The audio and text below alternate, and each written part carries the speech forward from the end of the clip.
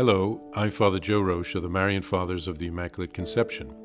Thank you for joining us as we continue with our year-long journey, reading the diary of St. Maria Faustina Kowalska from beginning to end. Today we take up from where we left off, beginning with diary entry number 796. The Lord told me to say this chaplet for 9 days before the Feast of Mercy. It is to begin on Good Friday. By this novena, I will grant every possible grace to souls. When I was somewhat overcome by the fear that I was to be outside the community for so long a time alone, Jesus said to me, "You will not be alone, because I am with you always and everywhere, near to my heart. Fear nothing. I myself am the cause of your departure. Know that my eyes follow every move of your heart with great attention. I am bringing you into seclusion, so that I myself may form your heart according to my future plans. What are you afraid of? If you are with me, who will dare touch you? Nevertheless, I am very pleased that you confide your fears to me, my daughter. Speak to me about everything in a completely simple and human way. By this, you will give me great joy. I understand you because I am God-man. This simple language of your heart is more pleasing to me than the hymns composed in my honor.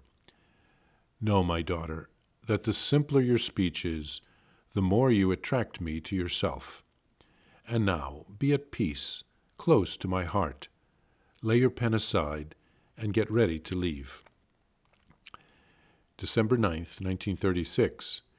This morning I left for Prodnik. Sister Chrysostom drove me there. I have a private room for myself. I am very much like a Carmelite.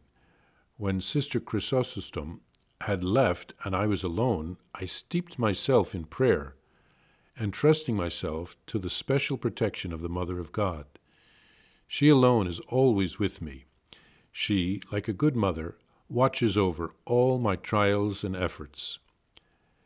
Suddenly, I saw the Lord Jesus, who said to me, "Be at peace, my child. See, you are not alone. My heart watches over you." Jesus filled me with strength concerning a certain person. I feel strength within my soul. A moral principle. If one does not know what is better, one must reflect, consider, and seek advice, because one must not act with an uncertain conscience.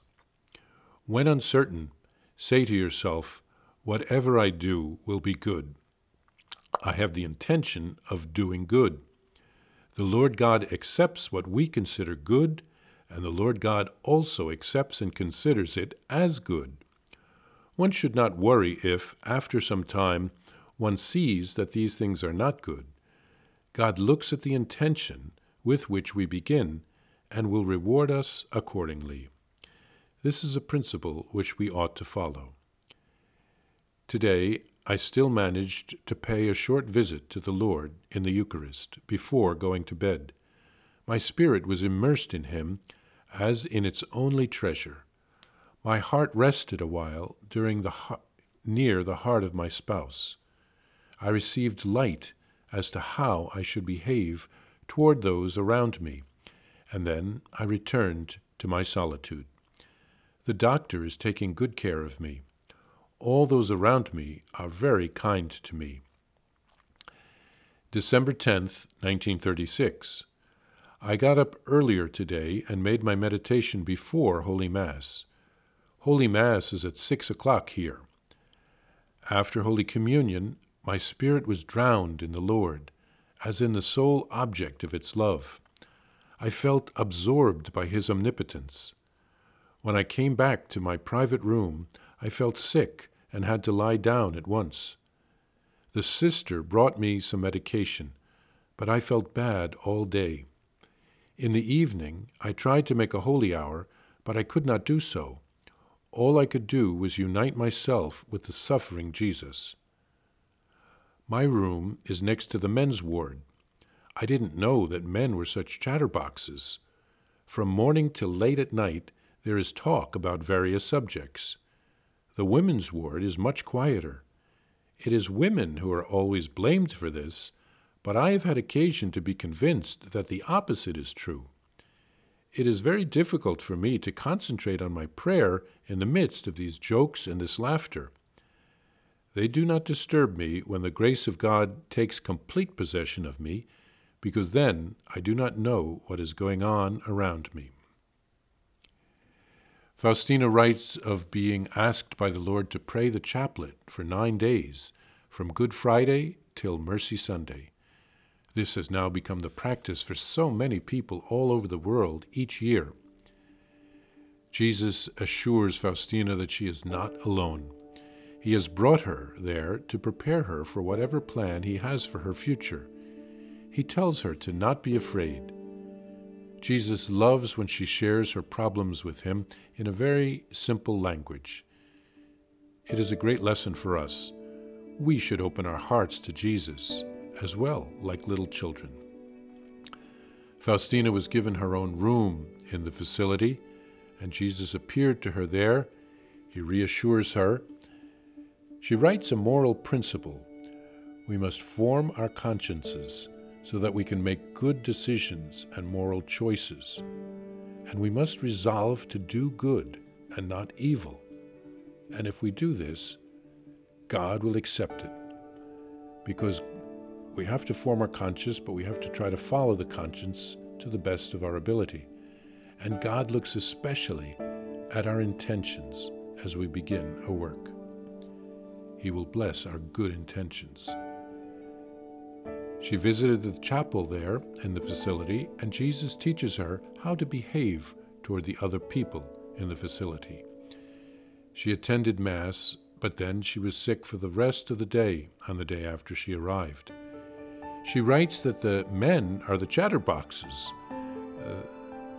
They sometimes distract her when she tries to pray. But when she is completely absorbed in God, she is unaware of her surroundings.